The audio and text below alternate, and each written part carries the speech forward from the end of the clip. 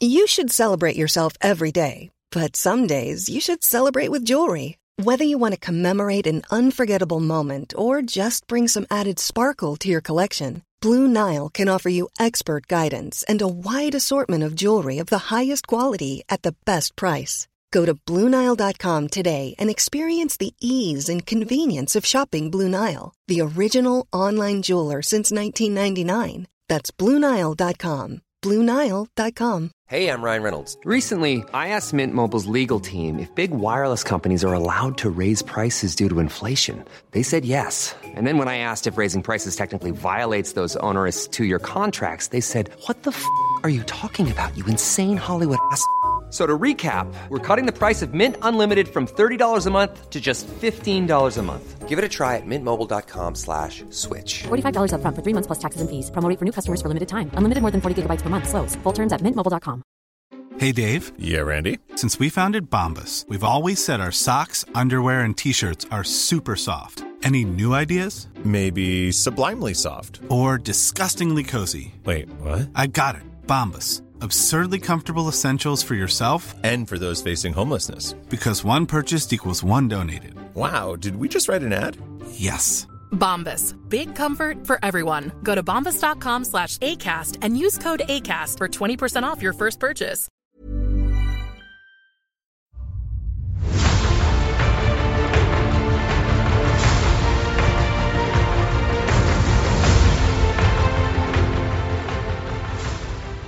Hello, and welcome to the Blizzard Watch podcast, the podcast where we talk about video games and stuff, and more than just video games. I'm Matt Rossi. I'm the host of this there show. With me this week are my two fantastic co-hosts, Liz Harper, the EIC of the site, and Joe Perez, the site's all-seeing eye that we tore out of Odin's head and gave to the jailer, which wasn't a good move. Why you got to do that to me? Why you got to do that? Why you got to put that on me? Why not? But yeah, we're going to do a whole bunch of stuff. I wanted to just say hi to everybody. Say hi, how you doing? We got a fair amount of stuff to talk about. Like last week was the big week. A lot of stuff happened last week.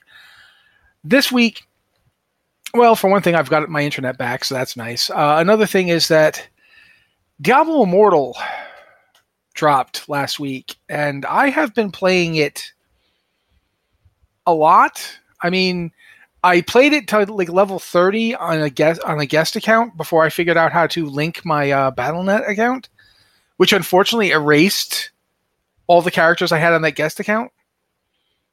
So I have to start over. And so I'm only level 27 on my highest main, which is, it's still pretty good. But I also have like 4 or 5 other characters I'm playing. But let's see. What are we going to talk about on this?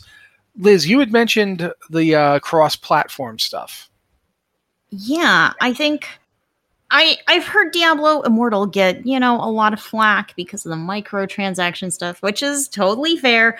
But this is just such a spectacular Diablo game. This is just a great Diablo game. And one of the things that is super cool about it is that there is a cross-progression. I can sit on my phone and play for a little while when I'm just sitting around with my phone. And then I could go to my PC and fire it up and I'm in the same place. I could go to my tablet and fire it up and I'm in the same place. And it's just, it's very smooth. You can hop, I can play for 5 minutes on my phone and hop out. And then, it obviously you time out, you log out, but you just fire it up again on your phone and you're right back where you were. It's a very smooth experience that is easier to pick up and put down, kind of whenever you want it than any other Diablo game has been. It's just really easy. We have a question in chat, Angel Nocturna saying it's on PC too. Yes, they just released the beta for the PC client at the same time they released the mobile game. It plays on live servers. There's not going to be a character wipe or anything like that at the end of the beta. It's just a beta of the client. And I'm afraid it's Windows PC only, no Mac client. So I'm sorry about that, Mac. Unless you got boot camp. Yeah. Yes, you can. You can always boot into Windows. I kind of think that's annoying, but you can. And my personal favorite way of playing Diablo Immortal is to fire up my phone and cast it to my television. And it plays just like a console game. It plays just like Diablo 3. What's your phone? Your phone on Android? I have an iPhone, but Androids can do this too. It just it really depends on what kind of TV you have or what kind of streaming device you have. Yep. I happen to have an Apple TV, so I can just turn on my phone and say, okay, mirror my screen to the Apple TV, and it just shows up, and it's very easy. But Joe, you were going to say something? I was going to say, Liz is absolutely correct. Like, as far as that goes, like, if you have an Android or an Apple device, you can stream it. Like, I have a Roku TV or Roku capable TV, and it is capable of receiving from both as long as it's all on the same network. So Apple iOS devices and Android devices can stream to those pretty well. And I saw Liz's setup the one day, pretty slick there with your controller and everything. Yep. And it's like you would think taking a mobile game that I'm playing on a 6-inch screen in my hands and blowing it up to like a 55-inch television, you would think that would look really crappy. It does not. It looks amazing. It is the absolute best way to play Diablo Immortal. I highly recommend it. And the other thing is Diablo Immortal supports controllers. So if you have any kind of controller, well, there's a list of controllers it supports, but it supports a lot of different kinds of controllers that you can connect to your phone or mobile device and then play on your TV. And it's just kind of like playing a console game. It's really slick. It's great. If you guys are in the chat, you're probably looking at what we're streaming right now. You'll notice I'm streaming Diablo Immortal. That's because I'm using the PC build right now. Yeah, I'm also playing on PC beta. Yeah. And I personally like the PC one better because my iPad is a little bit older. And so because this is an MMO ARPG, going to West March, my iPad kind of does not want to render West March. It really doesn't want to render all those people in West March. It's like, why are there so many people? Can we go back to work them? I don't want to be here. So playing it on my PC, which is not new either. My PC is a few years old at this point, but it's new enough that it can run this a lot better. So for me, the PC is the best experience because it runs it the best. And plus because I can be here, like I said, doing the podcast, and I can be at the same time inside Sanctuary, messing around on my barbarian here, who's really cool. I love also, I'm gonna gush about it every time we talk about this game. The character creation is the best thing in any Diablo game ever, in that you can actually customize your character, which Diablos 1 through 3 you can't customize. The closest you get to customization is Diablo 3. You can pick a gender, and that was a big deal at the time. In terms of the game, though, I did want to bring this up. I honestly feel like this plays better than it has any right to. Like, the character abilities are pretty strong, and they're easy to get, and when you get them, and you can use the ones you want. I'm actually enjoying this more than I was enjoying Diablo 3 for a while there. I think it's a better game. So, yeah. I think... Go ahead. Go for it, Joe. I've been talking a bunch. I also think that that's a function of the torrid history of Diablo 3 and what happened with it and how much it had to pivot before it became a playable game. There's definitely some ghost or artifacting of that when you play Diablo 3. Diablo Immortal, I think, even though it had been probably redone a few times from what we can see and gotten to where it is, at least had a unified purpose. I have been having fun in it, although I will say that I do have some gripes about the interface. But I went on a tweet review of it when I was playing and just kind of getting my thoughts together and throwing them out there. I think it is a lot of fun. I think that microtransactions and grindiness aside, it is a very good Diablo game in that regard. I just wish that the UI was a little more transmutable. I have a huge monitor on my PC. And unfortunately, despite having a huge monitor, the game itself feels exceptionally cramped on it because of the UI, which is just a weird artifact. I know it's a weird artifact of mobile aspect ratios and things like that. If I was playing on mobile and streaming to it, I think it might be better, but there's some weird difference. Because like I'm looking at the PC one, I'm looking at people that have been playing on their mobile devices, and it definitely seems like it was geared more towards, for obvious reasons, more towards the mobile audience or the mobile platform, because, well, that's what it was originally intended for. But it seems like, what to Liz's point earlier, it scales up better than whatever they did for the PC game. It does play very, very well and very, very smoothly.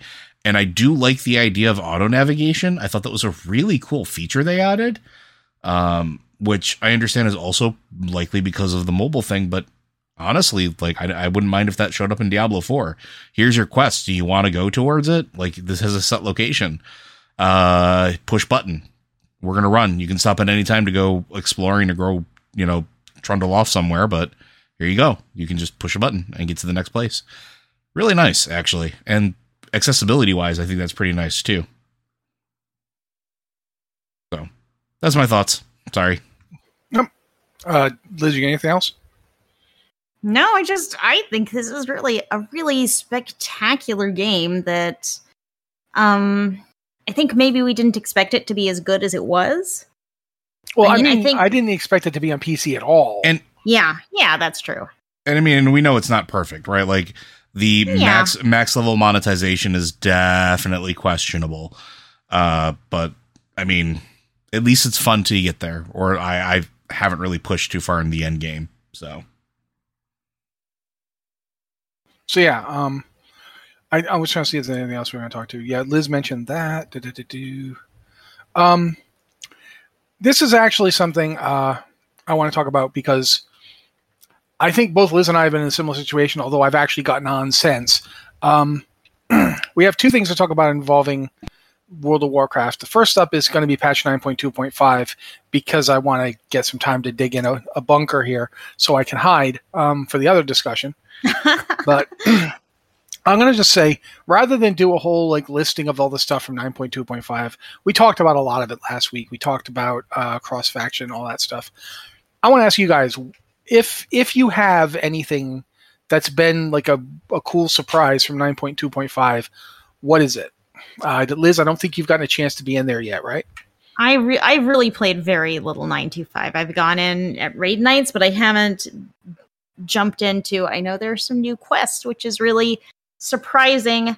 It's surprising that they managed to surprise us with things we didn't expect. And I'm looking forward to doing those. I have just been really strapped for time lately. Okay, so Joe, do you got anything? I have really enjoyed the story quest stuff that is really there to greet you at the beginning. It's been one of my favorite things about 9.2.5. In particular, and these are things we are going to talk about probably on Lore Watch, and I'm going to not give specifics about them because, well, that would be rude of me. But I like the whole storyline with Ardenweld and Tyrande and the Night Elves, and kind of getting not necessarily closure because it's not done, but having a better idea of where the next steps are going to go, at least a little bit, or having a hint. And I thought that was really, really nice. And that was something that I actually did not expect. And then the other thing was the taking back of Lordaeron, which I thought was, we were speculating what was going to happen with the Forsaken. We have been talking about this for ever, since Lordaeron was blighted. Matt and I have had tons of questions about this on Lore Watch. We've speculated here. We actually now have at least not a conclusion there either, not a closure, but starting to make things make a little bit more sense for where these races are going to be in the world, where they fit in with their respective everything, as far as their power structures and how they're going to interact with other members of their factions, et cetera, et cetera. I actually really liked it. I thought those were really nice touches. and it was more than I expected out of them as well. So if you haven't played 9.2.5, or if you've been dreading coming back, at least come back, and if you're even remotely interested in either of the stories, the things about the Forsaken and what's happening with the Night Elves, play those out. They're the first two things that greet you. Plus, I don't want to call it a hidden transmog, but it was kind of a weird way to find it. Once you complete the Lordaeron quest line, you can go and transmog yourself into a Dark Ranger. You get a full set of armor. It also unlocks special customization for your character to let you, if you are a Blood Elf or Night Elf, make yourself an undead red-eyed ranger. It's a Dark Ranger. It's really, really cool. I didn't realize this until we started, I think Stoppable Force in our guild pointed this out, that you could actually get the transmog from the Hunter's Lodge in High Mountain. So like it was an excuse to go back there of all places. And then it made sense because the first thing you are greeted with when you get there is a Dark Ranger, because they're walking in as you're walking in. And it's like, oh, okay, this kind of makes sense because thank you, Red. Void Elves too. High Elves, technically. But elves in general can get this, which is nice. But it was just a nice little touch. It was a nice little nod. And because of the unseen path and both factions being involved in it, Matt and I literally just talked at length on this week's Lore Watch about order halls. But having all the hunters in there and having that common goal, despite their faction or despite their nature, like with the Dark Rangers, was a really nice touch. And it was worth the 1,000 gold that the cosmetic set is after you have unlocked it to have my character finally be zipping around as a Dark Ranger, which has been my headcanon since Wrath of the Lich King, Wrathgate. So, yeah, really nice touch. I've been enjoying 9.2.5 so far. Cool. Oh, I have to talk. Sorry, I was getting really into what I was doing in Diablo Immortal. Yeah, it's been a Diablo Immortal week for me. I'm not going to lie. I did not go on very much. But I did, the stuff Joe was just talking about was going to be part of what I was going to talk about. Basically, I like that we're getting a continuation of the Battle for Azeroth stuff.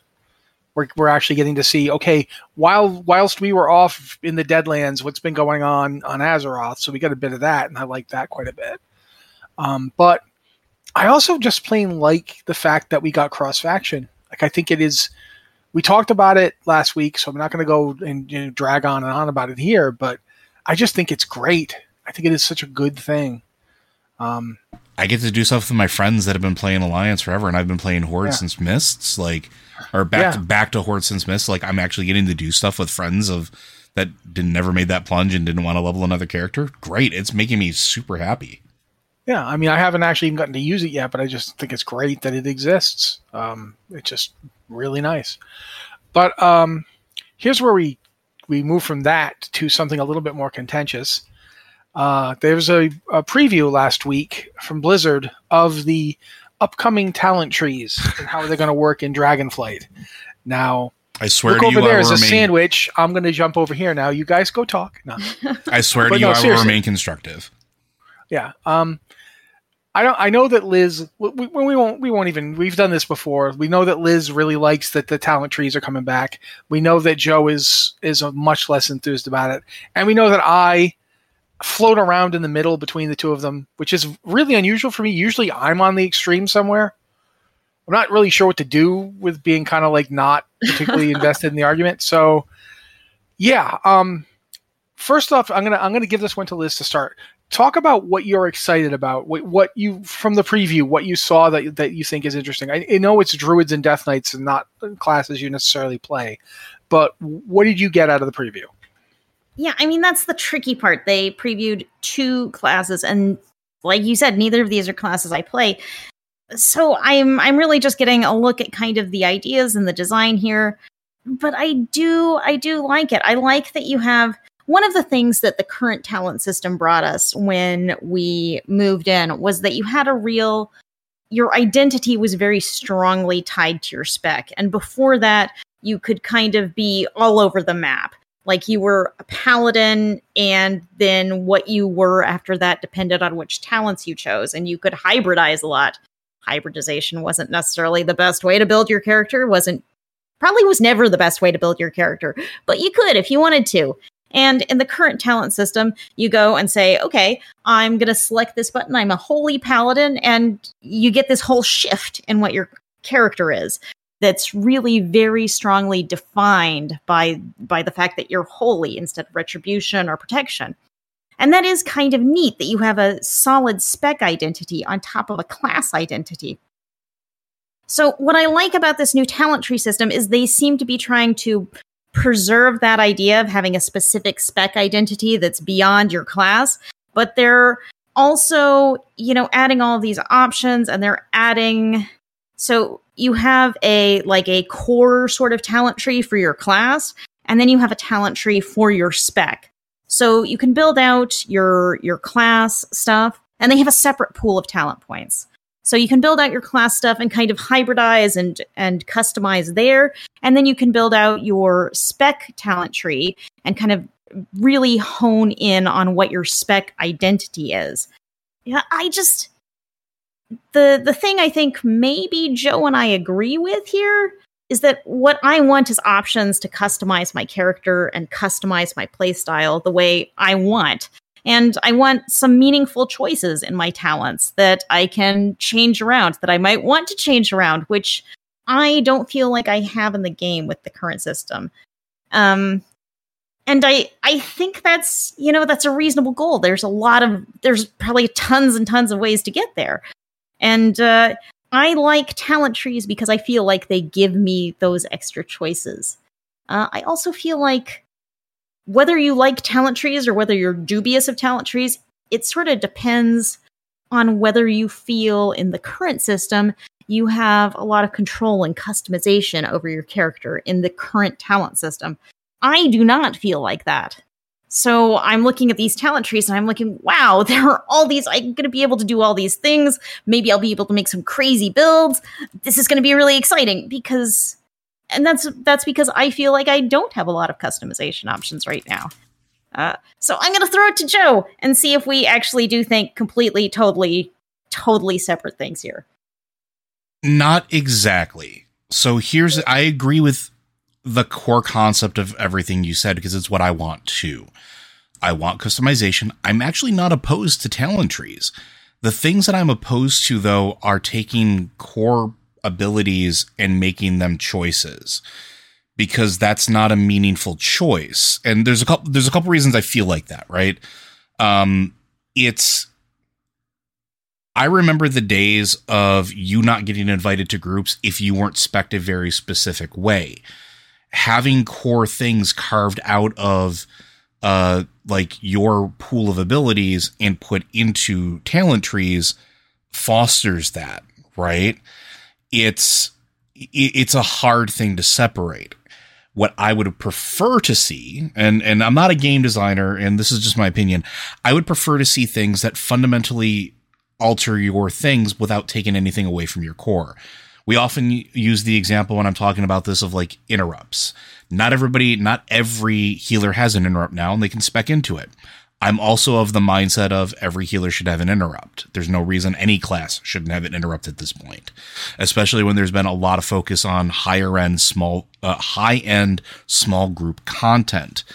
That's where I think this starts to fall a little bit short of what I would feel as real meaningful choice. Because you're not going to have it. You're going to have the people that speed run what the best spec is, and then that's going to be what everybody does. And then if nobody's running that spec, you're going to get into the same spot and I definitely have a little bit of a sore spot for this, because I remember the days of shaman not being invited to anything if you were a resto shaman because they weren't the best for X content. It's a weird line. The other thing that I think is a little bit weird with how they're doing things now is, as opposed to having it alter things that your class does and maybe makes you better at something or lets you customize how you do something without taking away your core. And this is a hot take that I said in chat, and I'm going to say it here so I can kind of articulate the point a little bit. WoW is an MMO RPG with a very light touch on the RPG. You don't get quest choices yet. I know they're working on that right now, and we've seen that they're trying to implement some of that stuff. But a lot of the talent tree stuff that I'm seeing seems to be more akin to what we were talking about with Horizon Forbidden West, or any of the other myriad of other single player RPG games where your choice can change on the fly because you're the only one that has to sort of work with your what you choose. The problem with an MMO is that's not the case. It's not just you and how you interact with it. Liz, you and I, like, we literally just had a raid last night where 3 of the 4 healers had to, like, make drastic changes for one encounter because we had to balance for our group. And I'm fine with that to a certain extent, but if you start carving things away from the core, then I start to feel like you're weakening that for the illusion of choice. That's my one opinion. I want more choice. I want more things that make things feel customized and different, but I don't want things to make classes feel weaker or make players feel they have to play a certain way to play certain content. That's always my fear. So I think I'm still in the team. I don't like the current talent system. I think that it is way too streamlined. I don't like the old talent system. I think it is way too cluttered. I think the truth is somewhere in the happy medium. And for me right now, from what I'm seeing, and I haven't had my hands on it, I haven't touched it yet, it's swinging too far back towards the original with just, and that doesn't feel good to me. It's not what I want. And again, I know a lot of people out there are going to disagree with me, and that's fine. This is just my opinion on it, and I apologize. Well, I think one thing that's really important to remember here, and all of your points are really valid, Joe, and I honestly think we want exactly the same thing. I think we do. We want meaningful choices. I mean, it's just a question of how do we get to those meaningful choices? I don't know. But one thing I think we really have to remember is that this is an early preview of the system. So if there are things we don't like, this is the time to tell Blizzard. And I think it's really great that they are giving us previews that are clearly early previews, because they don't always do this. We usually get system previews kind of late into development when this is already baked into the system. There's only so much room for change when you roll out an alpha or a beta and we're seeing a new system in action. It's like, okay, we can tweak and refine it a little bit, but we can't just scrap it and start over. But right now, we're getting a pretty early look at this, is the impression I get.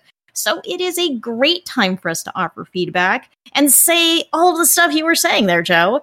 And it's early enough that, we could affect change. And we've seen a lot of examples lately where Blizzard has listened to feedback and made, significant changes. So, agreed.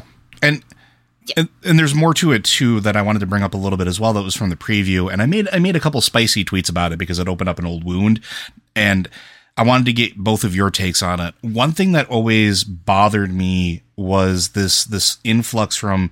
So back in the old days of raiding in Vanilla and Burning Crusade, you had to bring specific compositions of classes. You did not have a choice. Yeah. You could not do SSE if you did not have a geared enough warlock. You just couldn't, because you couldn't get past Leotheris. Or you couldn't kite things the right way because you needed X number of extra tanks.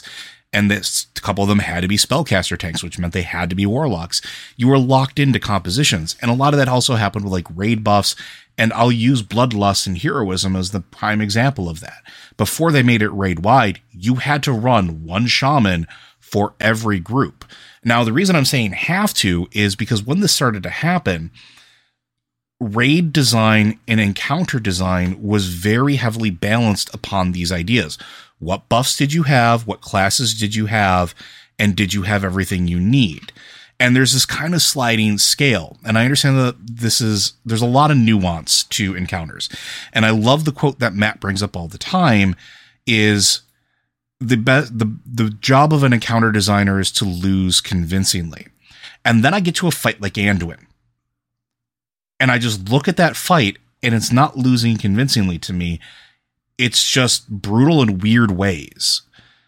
And then I'm wondering how things like having Mark of the Wild back, is Mark of the Wild going to be something with the pure percentages and that buff that they're going to start designing around?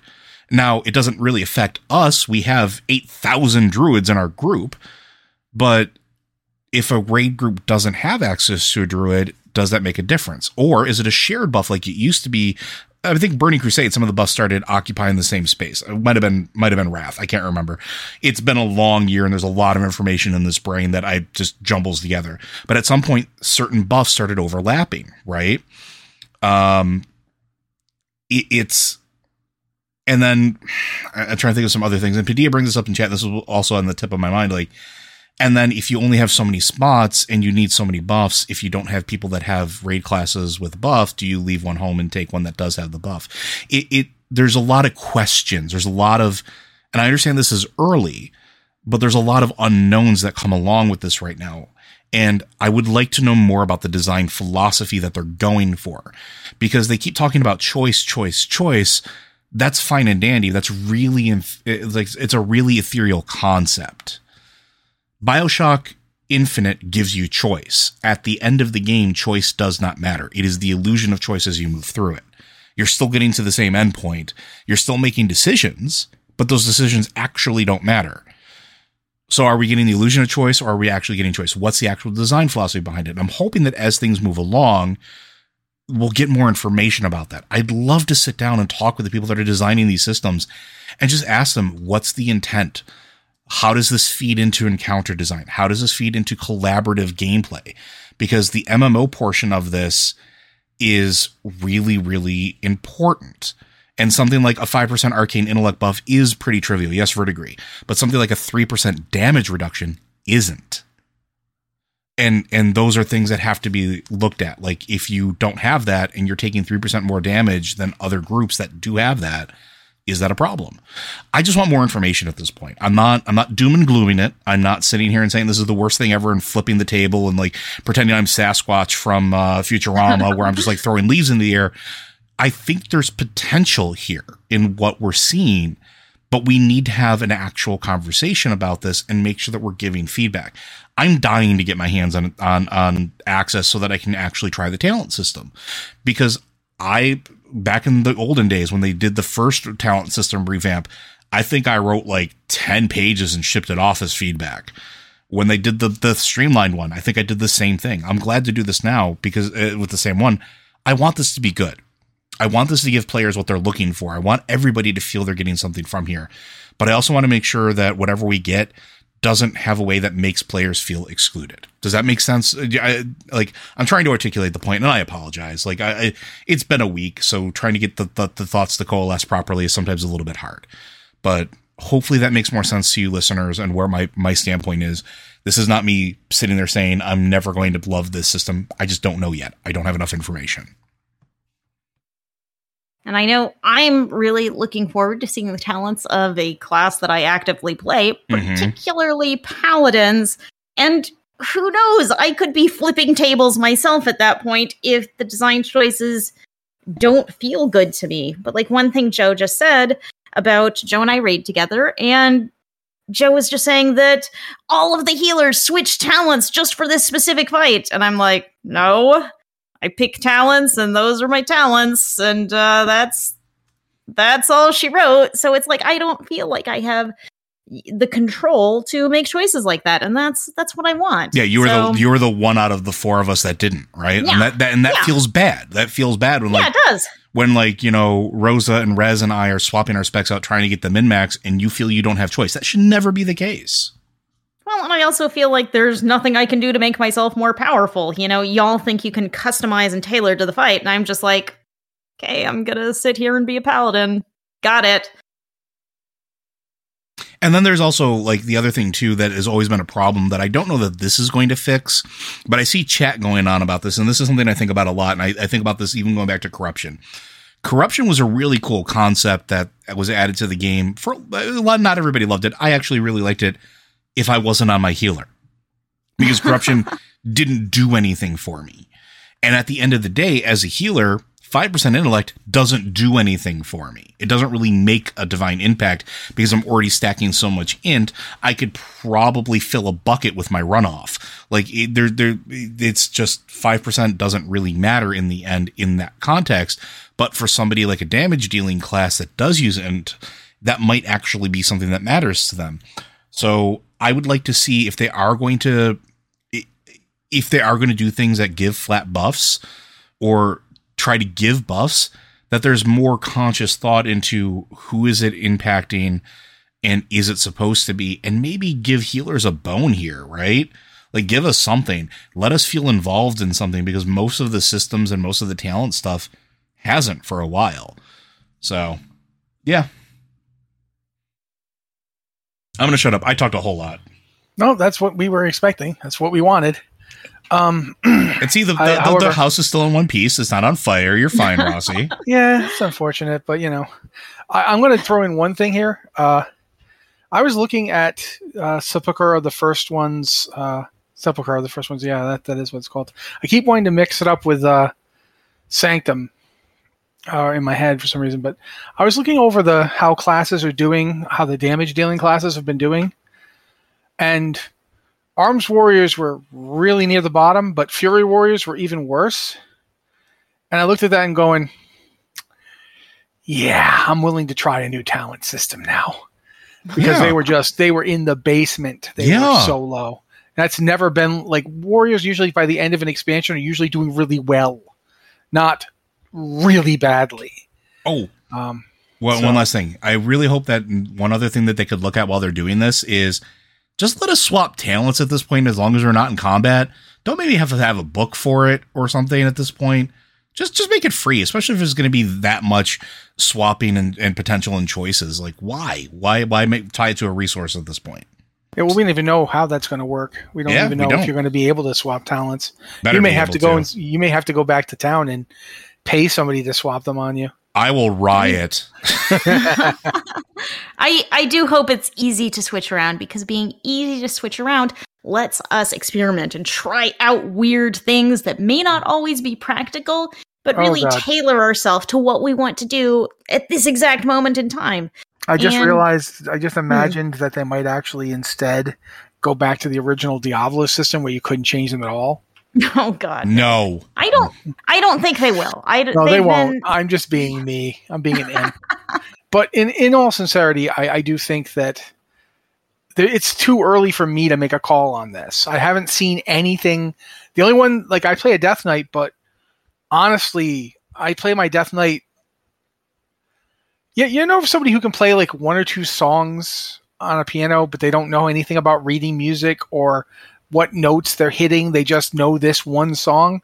I'm like that with a Death Knight. I can tank on a Death Knight. That's basically it.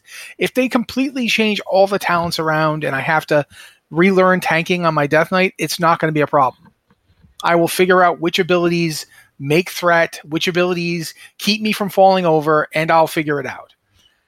But I don't know Druid's worth anything, and I don't know how this is going to affect classes like Paladins, because I do play a Paladin, and I do like playing my Paladin, or Warriors, or even Shaman.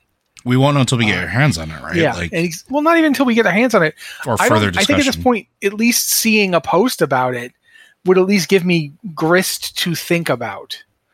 One thing I absolutely don't want to go back to is the days of Colossus Smash as the be-all, end-all, where you have to time all your damage abilities for when Colossus Smash is on it, or the Armor Pen days, because, oh my word, the Armor Pen days.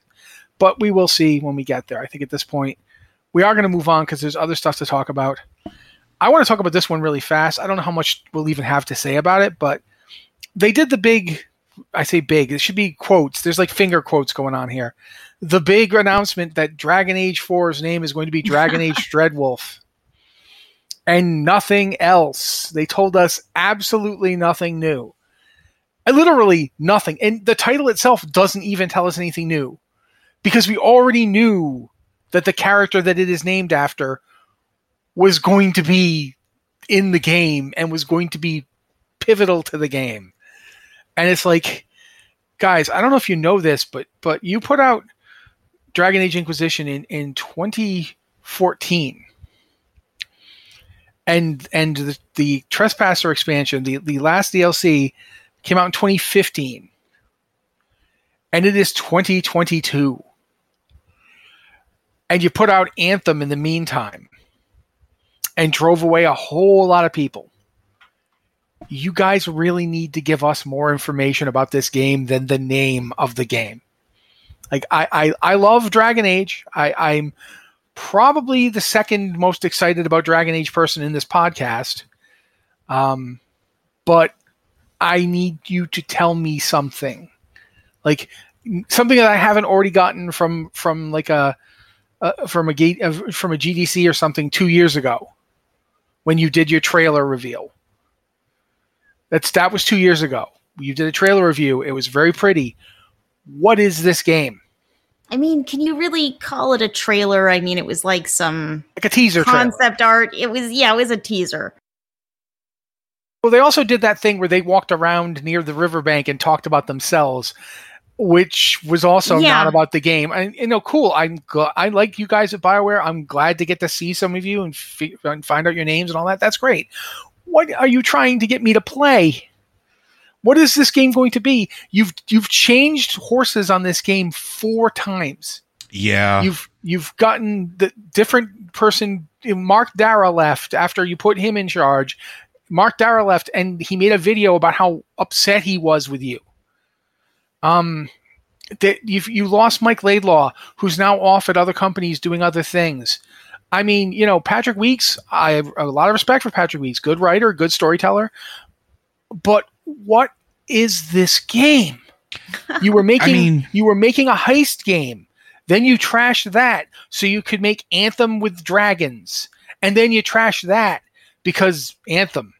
And then you had no idea what you were doing. And then Respawn made a really good single-player game. And so the people at EA said, oh, hey, we can still do that? All right, sure, do that. And so now that's what you're doing. But what is it? I don't know anything about the game, but I do know that we did get some good news about Dragon Age over the last couple of days as well. I think yesterday, as a matter of fact. Because the Dragon Age QA workers unanimously voted to unionize. Yeah, and that's good. Absolutely. See, I don't know if that's good news, because what I worry when these QA people unionize is that, okay, well, in 6 months, their entire department is going to be eliminated and they're going to be out of jobs, because this is traditionally what large companies do with unions. Yeah, absolutely. But so if enough people at the company then unionize as well, at this point, we're kind of starting to see the beginnings of what could be a really nice snowball effect. But I hope so. Regardless of that, I think it is time for you to tell us what you are going to try to sell us.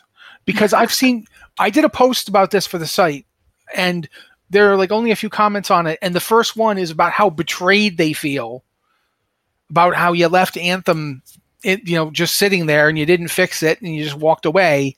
And so he can't even play the game that he bought. People are not. Yeah.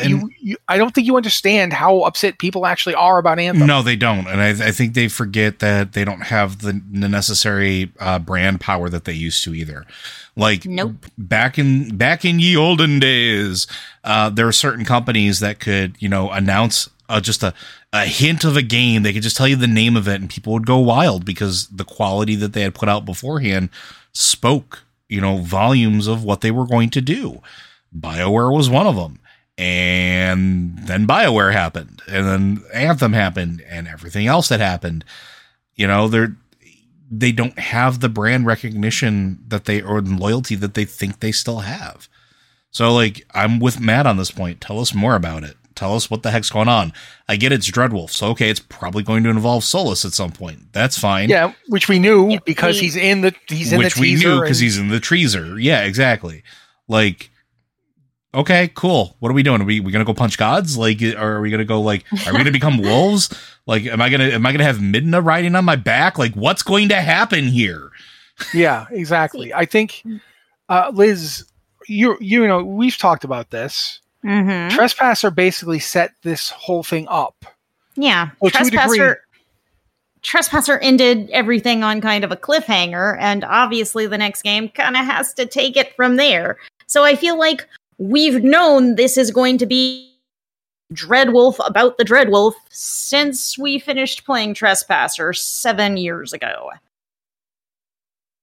And that's the thing, that the development time between Dragon Age Origins and Dragon Age 2 was 2.5 to 3 years. The development time between Dragon Age 2 and Dragon Age 3 was 3 to 4 years. we're now looking at the end of 7 years, and we have almost nothing. Mm-hmm. Like, and again, this sounds like I'm being hypercritical of BioWare, and to a degree, none of this is BioWare's fault, or at least not the people at BioWare who are making the game. It's not their fault. A lot of it is corporate interference. EA. I said Activision because I automatically go there, but EA isn't better than Activision. Come on. EA basically deciding we want everything to be live service. We want people to constantly always be giving us more money when they play the game. That's what we want. We want something like Anthem. Make something like Anthem. Make Anthem and then make something like Anthem. I get that. Anthem did not work because it wasn't what BioWare was really good at doing. And plus, I'm going to be completely upfront here. We didn't need Destiny 2.5. Destiny barely manages to be Destiny. We didn't need another Destiny. So yeah, I think at this point you really do need to, and I think this is actually true for a lot of game companies, not just BioWare, not just ones that have done something that has upset fans. In general, people do not have the patience for this anymore. No. Liz pointed out last week, we're all getting older here. Yep. Mm-hmm. And I have a limited amount of time and money to spend on things because I have to pay a mortgage on a house and take care of my animals. And, my wife and I have things we need to do. We want to buy your games and love them and play them. You have to tell us what they are. Why should I make time? Why should I carve out time for your game when I could, spend my $16 on Game Pass and try a bunch of games or whatever the case is? Like, finding time to play games is hard. It gets harder as you get older. You have more, like you said, more things to take care of. So I used to call it way back when I was on another podcast years ago. I used to call it my 30-minute rule. When I would pick up random games and you had 30 minutes to capture my attention, or I just wasn't playing anymore. Because that's generally how my attention span was, because at the time we were just getting flooded with game after game after game after game. We're still getting flooded with all these games. So with stuff we know that's coming on the horizon, stuff that is of known quantity that, developers are actually telling us about, why should I make time for your game? Sell me on something more than just a teaser that it's coming. What this really makes me worry about, the lack of information. I worry that they don't have any information to share because this game has gone through so many development incarnations, and every time they hype up, we're going to say something about Dragon Age, we've got a big announcement, it's basically like, so Dragon Age is a thing, and we really love Dragon Age, and we're working on Dragon Age, and that's kind of the extent of the information they give every time they hype up an announcement. And it's I'm very concerned because that implies to me that they have nothing to say about the game. Mm-hmm. And that's not a good sign after 7 years, but it also seems very likely with the number of times we have heard the game's development has completely changed direction. Yeah, we're on the fourth version of this game. Yeah. So we talk about it's been in development for 7 years, but the current iteration of the game has not been in development for 7 years. So they literally shut it down completely. They had a finished version, a finished, ready to go to alpha testing version of it. And they stripped it completely, didn't they? Scrapped it. Yeah, they just scrapped it. That was the heist version. That's when that's when Mike Laidlaw walked out of the company. He was so mad. And that's just, Mike Laidlaw was big. He was the writer, and he was a huge thing for Dragon Age. He was the one in charge of working on Dragon Age 4, and he had a game ready to test, and they scrapped it for an Anthem clone. Didn't they? So he walked out. Didn't that original group, too, because they lost a bunch of developers, didn't they go on to develop literally a heist game, based off of Robin Hood? They might have. Yeah, I don't know. But I'm because I remember, because I do know, however, I remember pointing out that this was right around the time that Blades in the Dark came out. Yes, it is. Yep. So that's to me, that was going to be a really good idea to do a Dragon Age heist game, especially since Patrick Weeks has been the writer for years now. And Patrick Weeks wrote 2 novels about fantasy heisting. Yes, he did. But At this point, I think we're going to move on because this show has gotten pretty long and we haven't actually even done any questions, which I don't think we're going to. Because I want to talk about the PlayStation Showcase. I also want to talk about something else, but we'll see how quickly we get there. The PlayStation Showcase was this weekend. The only thing I want to talk about is Stray. And what I want to do is have Liz talk about Stray while I sit here and stare and wish I had a PlayStation because I want to play Stray so badly. So talk about Stray, Liz. I mean, it's a game where you play a stray cat and there are robots, and I'm just here for it. That's my entire.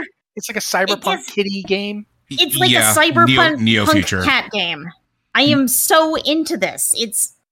How could you not want to play this game? It's going to be great. At least I really hope it's great. It looks like a lot of fun from the trailers. But yeah, that was the thing I wanted to talk about. I don't know, like I'm sure they did a bunch of other stuff, but I'm so off the loop on PlayStation stuff that I didn't really. The last thing I read about from PlayStation was the God of War accessibility changes, which we talked about last week, which are great. Keep doing more of that. But maybe Joe could chime in here about God of War, about the PlayStation stuff that came up. Yeah, there's a lot of PlayStation stuff that's coming up, but there is one really important thing that I really wanted to talk about, which is a lot of those PlayStation exclusives are coming to PC. So that was my big takeaway from that, because the individual games, Street Fighter 6, all that stuff, that's great. The fact that like Spider-Man Remastered is coming to PC and I've been yelling at the top of my lungs for everybody to play this game, I'm super amped about that. But it also means that Sony's starting to take, one, chip shortages seriously, which they haven't been able to do. Two, learning that exclusives are great, but you don't make money off that recurring game, like being able to sell your game if you don't have a system people can play it on. I have a PS5. I got really, really lucky. And playing like Miles Morales and Spider-Man on it is great in high definition on a high definition TV. Absolutely fantastic. Not everybody's that lucky. And playing it on a PS4, sure, you can do that. It's going to be lacking in visual quality. Not a lot. Insomniac did a great job. But being able to say, hey, people have computers. People have most computers that have comparable specs to a PS4 or more. Why not do that? Also, let's take a look at Microsoft. Microsoft has been doing this for months and months and months, and it's working for them. I think last year they did it so that you could play your Xbox games on PC before they were available as PC standalone titles, and it was huge. It sold Game Pass like gangbusters. Yeah, and Game Pass is the other thing. Microsoft has Game Pass, and Sony does not have anything comparable. Well, I mean, they have their thing, but it just does not compare. They have PlayStation now, right? Yeah. Here's the other thing: is that Sony has a new version of PlayStation Plus, basically, that they're rolling out, I believe, next week, which is a lot more like Game Pass. That has all of these games that you can. That's where Stray's going to be, right? Yeah, Stray is going to start out there, I believe. And Stray will also be on PC, by the way. Yeah, but. So I'm very curious to see how that goes. The announcement says 400 games, and we'll see, are they 400 games we want to play? How is this going to work out? And I know there's like the base subscription, which is just the same as PlayStation Plus now. And then there's the, $15 a month subscription, which is you get the PlayStation Plus stuff, but you also get access to all of these games, this huge game library that you can just play. So I'm really curious to try that out and see just how it feels compared to Game Pass, because I love Game Pass. It's just so great to have just immediate access to all of these games, and you can try things out that you never would have bought. And you may really love. You find new and exciting things to do. So I hope the PlayStation version is also good and fun. Yeah, at this point, though, I am going to move on to the last thing, because this is one I put in the email because Joe and I talked about it the weekend, and I really think it's interesting. Warhammer 40K and Warhammer Fantasy Role-Playing and Warhammer, the Siege game, all of those are related properties from Games Workshop. They've got like 8 games coming out or are just recently released. I think eight games Total coming Warhammer. Out. Total Warhammer 3 is available. I'm sorry, I'm taking over. I'm not. No, go for it, man. Let's Total War Warhammer guy. Total War Warhammer 3 is actually out. It's actually on Game Pass. You can download it and play it. It's a laugh ride if you like mass army combat games. It's not very granular or RTS-y. It's more war simulation, but it's available. But they have 7 other games that are going to be coming out really, really soon. With, I believe, if I heard through the grapevine, there's another 3 or 4 unannounced game projects coming out. Some of these include, and we can go into specifics about them once I name the titles, because I know there's one that Matt was interested in because of Owlcat, which is Warhammer 40k Rogue Trader, which is an RPG, an open world RPG. We have Warhammer 40k Space Marine 2, which is a third-person shooter adventure game. You have your Total War Warhammer 3, which again is available. Blood Bowl 3, which I actually just got into the beta for, which is probably my favorite Games Workshop game of all times. You have Warhammer 40k Dark Tide, which is a lot like Left 4 Dead. You have Warhammer 40k Shoota's Blood and Teeth, which is ridiculous. Like, I don't know how else to put it. It is just orcs being orcs. Warhammer 40k Chaos Gate Demon Hunters, which is actually out now, I believe, as well. Isn't there the chain gun game too? And there's the chain gun game as well, which is a retro-inspired Doom-like game, including the old retro like graphics, which have been really popular lately in first-person shooters. There's a lot coming out, and like I'm very, very surprised at how quickly it's coming out altogether. But I'm also here for it because this is a universe that I've been playing since 96, 94, somewhere in that range. Yeah. So. The thing that caught me though is that in a very real way, without Warhammer and Warhammer 40k, there wouldn't be a Blizzard. Yeah, there's a whole story behind that we've talked about before. But Blizzard basically, original Warcraft, they made that game to be a Warhammer game. It was supposed to be a Warhammer Fantasy RTS. Yeah, and then they didn't, obviously it didn't happen. And StarCraft was rumored, and they never confirmed this, but StarCraft was rumored to be, when they were working on the first one, they were also doing a sci-fi version trying to make a 40k RTS. Yeah, and even if they weren't, I mean, Warhammer 40k and StarCraft share a lot of DNA. Mm-hmm. That's just the way it is. So seeing Warhammer coming out with all these games at a time like this is very interesting to me. I did want to talk about Rogue Trader because Rogue Trader is... I have not seen a Warhammer or Warhammer 40k flat-out role-playing game ever for computers. This has never happened. Yeah, this is the first RPG video game for them, like true RPG, open world RPG. For this franchise. And Owlcat has just come off of making what a lot of people are calling the best CRPG that has ever been made. And it's a particular type of CRPG. The problem with computer role-playing game or CRPG as a term is it's almost meaningless now. Because there's so many different kinds of computer role-playing games you can get. For instance, let's use the example of Dragon Age Inquisition. That's a computer role-playing game. So is Mass Effect 3, technically, although it's also a shooter. But then there's the old games, like, for example, Baldur's Gate 3 is coming out, and that's going to be an isometric top-down computer role-playing game. That's the way they were during the heyday of BioWare's Infinity Engine games, like Baldur's Gate 1 and 2. Owlcat just got done making Wrath of the Righteous, which a lot of people think is the best to-date CRPG of that type ever made. And a lot of people think that it's going to get eclipsed in a couple months when Baldur's Gate 3 comes out, but regardless, until that time, this is still always going to be one of the... It's up there with Divinity in people's minds. Mm-hmm. And now they're moving on to doing a Warhammer game. They're moving away from Paizo's Pathfinder and into Warhammer. And they're doing a role-playing game using the Warhammer setting, which is completely different from Pathfinder. And that, to me, is fascinating. The interesting thing, too, is the price point on it. Like, I'm starting to look at the prices that they're proposing for it.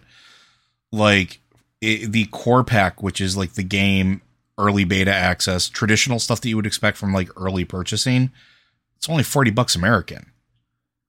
The premium digital one, which comes, like, with, like, some extra items and a unique void ship model, because one of the things in this game is you are going to be on a void ship going through space. it's only 50 US. Like with the creeping high cost of games and knowing the production value of Owlcat, that is great. Like I am impressed. Yeah, it's going to be interesting. But at this point, we are basically out of time. So we didn't get to do the thing I wanted to do. So we're going to do it as final thoughts. Okay. Liz, for final thoughts. Somebody named Liz sent a question in via our Discord wanting to know what every Q writer's favorite Star Trek character is, and please explain your choice. Now, we're not the Q, but I don't care. So, Liz, who's your favorite Star Trek character, and please explain your choice. Man, you're really setting me up here. I wanted to set up everyone else, and y'all are putting me on the spot. It's Data from The Next Generation, because I mean, I always sort of gravitate to those characters who are kind of like a fish out of water, who don't quite fit in, and they're trying to understand this strange world that they're living in, and they're trying to integrate or learn. And so yeah, it's Data. It's like, I don't know what else to tell you. He was just such an interesting character in that you had this android who was always kind of off, but as the series progressed, he got just a little bit more human, or at least he understood better. And it was really fun to watch all of Star Trek from day one to the final day. The evolution of this character kind of learning and growing. And I thought that was really beautifully done. And Brent Spiner is just a great actor. Yeah. And there were some really wild episodes where he really got to show off. I was talking about this in Discord just today, an episode called A Fistful of Datas, in which they're in the holodeck and every character is played by Data. You just had some crazy things they did with Brent Spiner, and it was so much fun. I love the character. Okay. Joe, same question. I've got I hate to say it, like it's a three-way tie, and it's not probably going to be any people that anybody thought I would pick. I loved Odo. I thought he was fantastic. I absolutely loved that pretentious, wound up pile of goo. He was a security officer on Deep Space Nine for anybody who doesn't know him, but I just loved his character. And played by the amazing Renee Auberjonois. I was just going to say, and Renee Auberjonois did such a absolutely phenomenal job in that role. Like, it was just really, really great. I absolutely loved it. The next one is going to be Jadzia Dax. I loved what they did with that character for the most part. It wasn't perfect. The ending wasn't great. No, it wasn't, but the concept of the character always stuck with me. Here is this, like, the ultimate envoy, essentially. The one that carries this symbiote that has such a long collection of personality and life and memories that it carries with it. Absolutely just loved what they did with it. Yes, the ending could have been absolutely better. And I will say that Terry Farrell did a really good job with playing it. The last one, because I just thought he was absolutely stole the scene every time he was on the screen. Also from Deep Space Nine. Gee, I wonder what my favorite one was. Is Garrick. I love Garrick.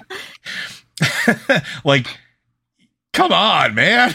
Exiled spy. He was so good.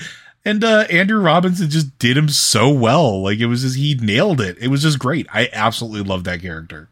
And then having his interactions with Odo. I don't know what you're on about, because he was clearly just a simple tailor. I don't know what show you were watching, Joe. He reminds people of this all the time. Were you just not paying attention? I'm just a tailor. Yep. No. Oh, God, so good. I love it. I would like to chime in with, like, my surprise second choice. Go for it. Which is actually Quark. I love Quark. Because, every other Star Trek show has kind of, where they've had Ferengi, has portrayed them as these sort of gross, super commercial focused capitalists. And they're always kind of disgusting. They're always kind of terrible.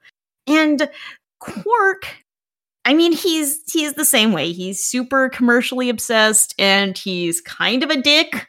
Quite frequently. Quark shows how you can take that character and make it a character without erasing any of that stuff. Yeah, Quark bizarrely has like this hidden heart of gold, or hidden heart of gold pressed latinum, I suppose.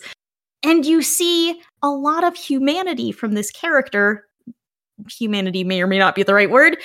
That in all previous Star Trek had been presented as kind of this grotesque creature. And Quark's actually, very likable. It's always so interesting when you take a character that is unlikable and unpleasant and you bring people in. You make people, understand them or feel for them or even root for them sometimes. And I think it's interesting that you guys have listed Odo and Quark because in a way, the Odo and Quark work because of Odo and Quark. They do. Also, Armin... Odo makes Quark and Quark makes Odo. I was going to say, Armin Shimmerman did such a great job with Quark. It was magnificent. It's a great performance because that's such a hard line to walk to be... like you're likable and dislikable at the same time, and you're presenting this character who's greedy and selfish by nature, but is also kind of a softie, and presenting both of those sides. It's amazing. Well, I guess it's my turn then. Yeah. Go for it. My first, I got 3 I'm going to mention just because y'all got to mention multiples. My bronze medalist is James T. Kirk, William Shatner. And there are problems with Kirk as a character, but they're not the problems everyone thinks there are. Because people talk about what a womanizer he was, but he isn't really. If you watch the amount of episodes that he's done, the 3 seasons of Star Trek, there's only a handful of women. And he doesn't just jump from one to the other. One of them is even forced on him. Yeah, I remember that episode. The Tantalus device is actually used to program Kirk to be in love with a woman he is not in love with. Mm-hmm. And then there's the fact of it is that I remember seeing someone once point out that basically Kirk is a serial monogamist. He goes from relationship to relationship. The Carol Marcus deal that we find out later in Star Trek Wrath of Khan, that's a committed relationship that she leaves because she knows he'll never really want to leave Starfleet. Mm-hmm. And when you see him in Generations, when they're skipping between, the character that's mentioned is one that was mentioned all the way back in Star Trek II as someone that he had been having a relationship with who then left him. That's all there. That's not really important. The thing I like about Kirk as a character is that he is the perfect foil for the more interesting characters around him. Where you've got McCoy and Spock orbiting him. And each of them by themselves would just kind of be there. Like Spock is just emotionless and logical. McCoy is just a hothead. But putting the 2 of them together in his orbit, the 3 of them form a very interesting triad. There's a very good troika there. It just reminds me of that old meme of everybody talking about all what they can do when they're living in a house together, and it's each of the roommates is I love doing dishes, I love sweeping floors, I like folding laundry, and this, but by our powers combined, we're a normal functioning adult. That's what I think of when I think of that old crew. They balance each other. Those 3 together, absolutely. So I wanted to mention Kirk because in a way, one of the things I love is when Kirk is put into a situation where there's no way out and no way to win, he cheats, which is what anybody would try to do. Mm-hmm. The idea that you're going to accept the no-win situation, that doesn't get you out of it. It just gets you accepting it. Accepting it is not going to save your crew. So I always that's one of the reasons I like Kirk. I like Kirk for a bunch of other reasons, but really loving Anson Mount's version of Pike. So good. It's absolutely loving it because he takes a lot of the stuff that I like about Kirk, but he welds it to a much more stoic, introspective character. This is a person who has seen his fate. He knows how he's going to die. He knows how his life is going to end.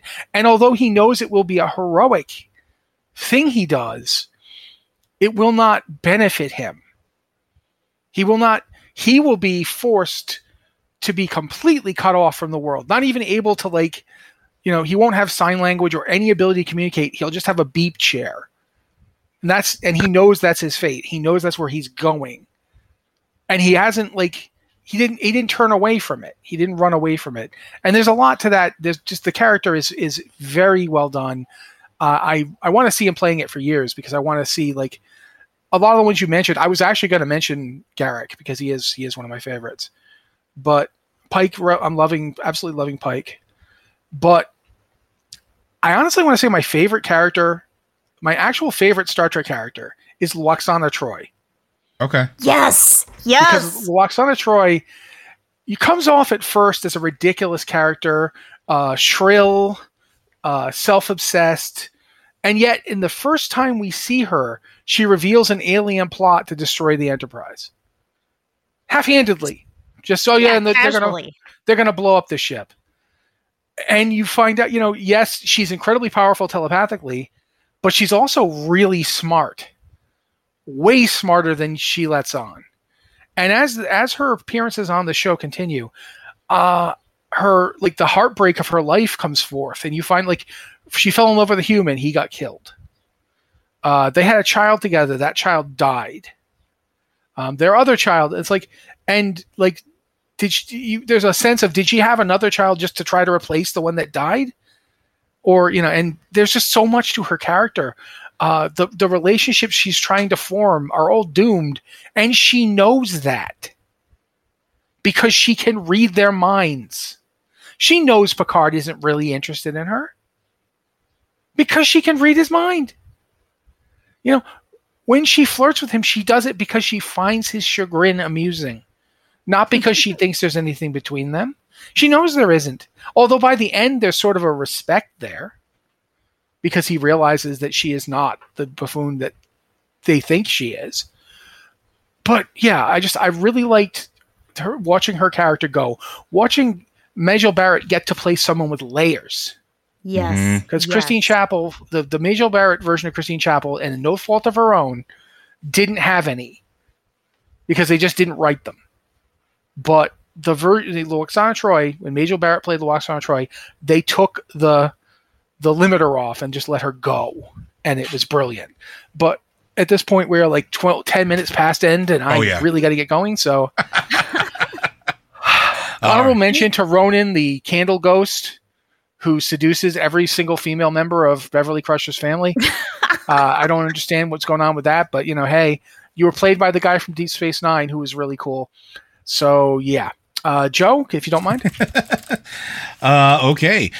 Blizzard Watch is made possible due to the generous contributions at patreon.com/BlizzardWatch. Your continued support means this podcast site and community is able to thrive and grow. Blizzard Watch supporters enjoy exclusive benefits like early access to the podcast, a better chance at having your question answered on our podcast or the queue, and an ad-free site experience. Again, as a reminder, all of us at Blizzard Watch continue to stand with the continued efforts of those in the game industry and their efforts to organize and get into unions so that they can make sure that there is a safer work environment and a chance at a better tomorrow for all of them, and so that they can keep doing the thing they love and keep making the games we love. Also, there are 4 lights. Thank you, Joe, especially about that 4 lights thing. I needed to know that. If you've got a question for the show, although we didn't do any this week, we've got a bunch and we're going to do more. Please send it to podcast@blizzardwatch.com with the subject line podcast or Blizzard Watch. So we know it's for this show. Or you can go to our Discord, and we've got the Patron Q and Podcast Questions channel for our patron supporters, and the Q and Podcast Questions channel for non-patron supporters, because we're aware not everybody can do that. Thank you guys very much for being here. This has been the Blizzard Watch Podcast, and we'll see you next week.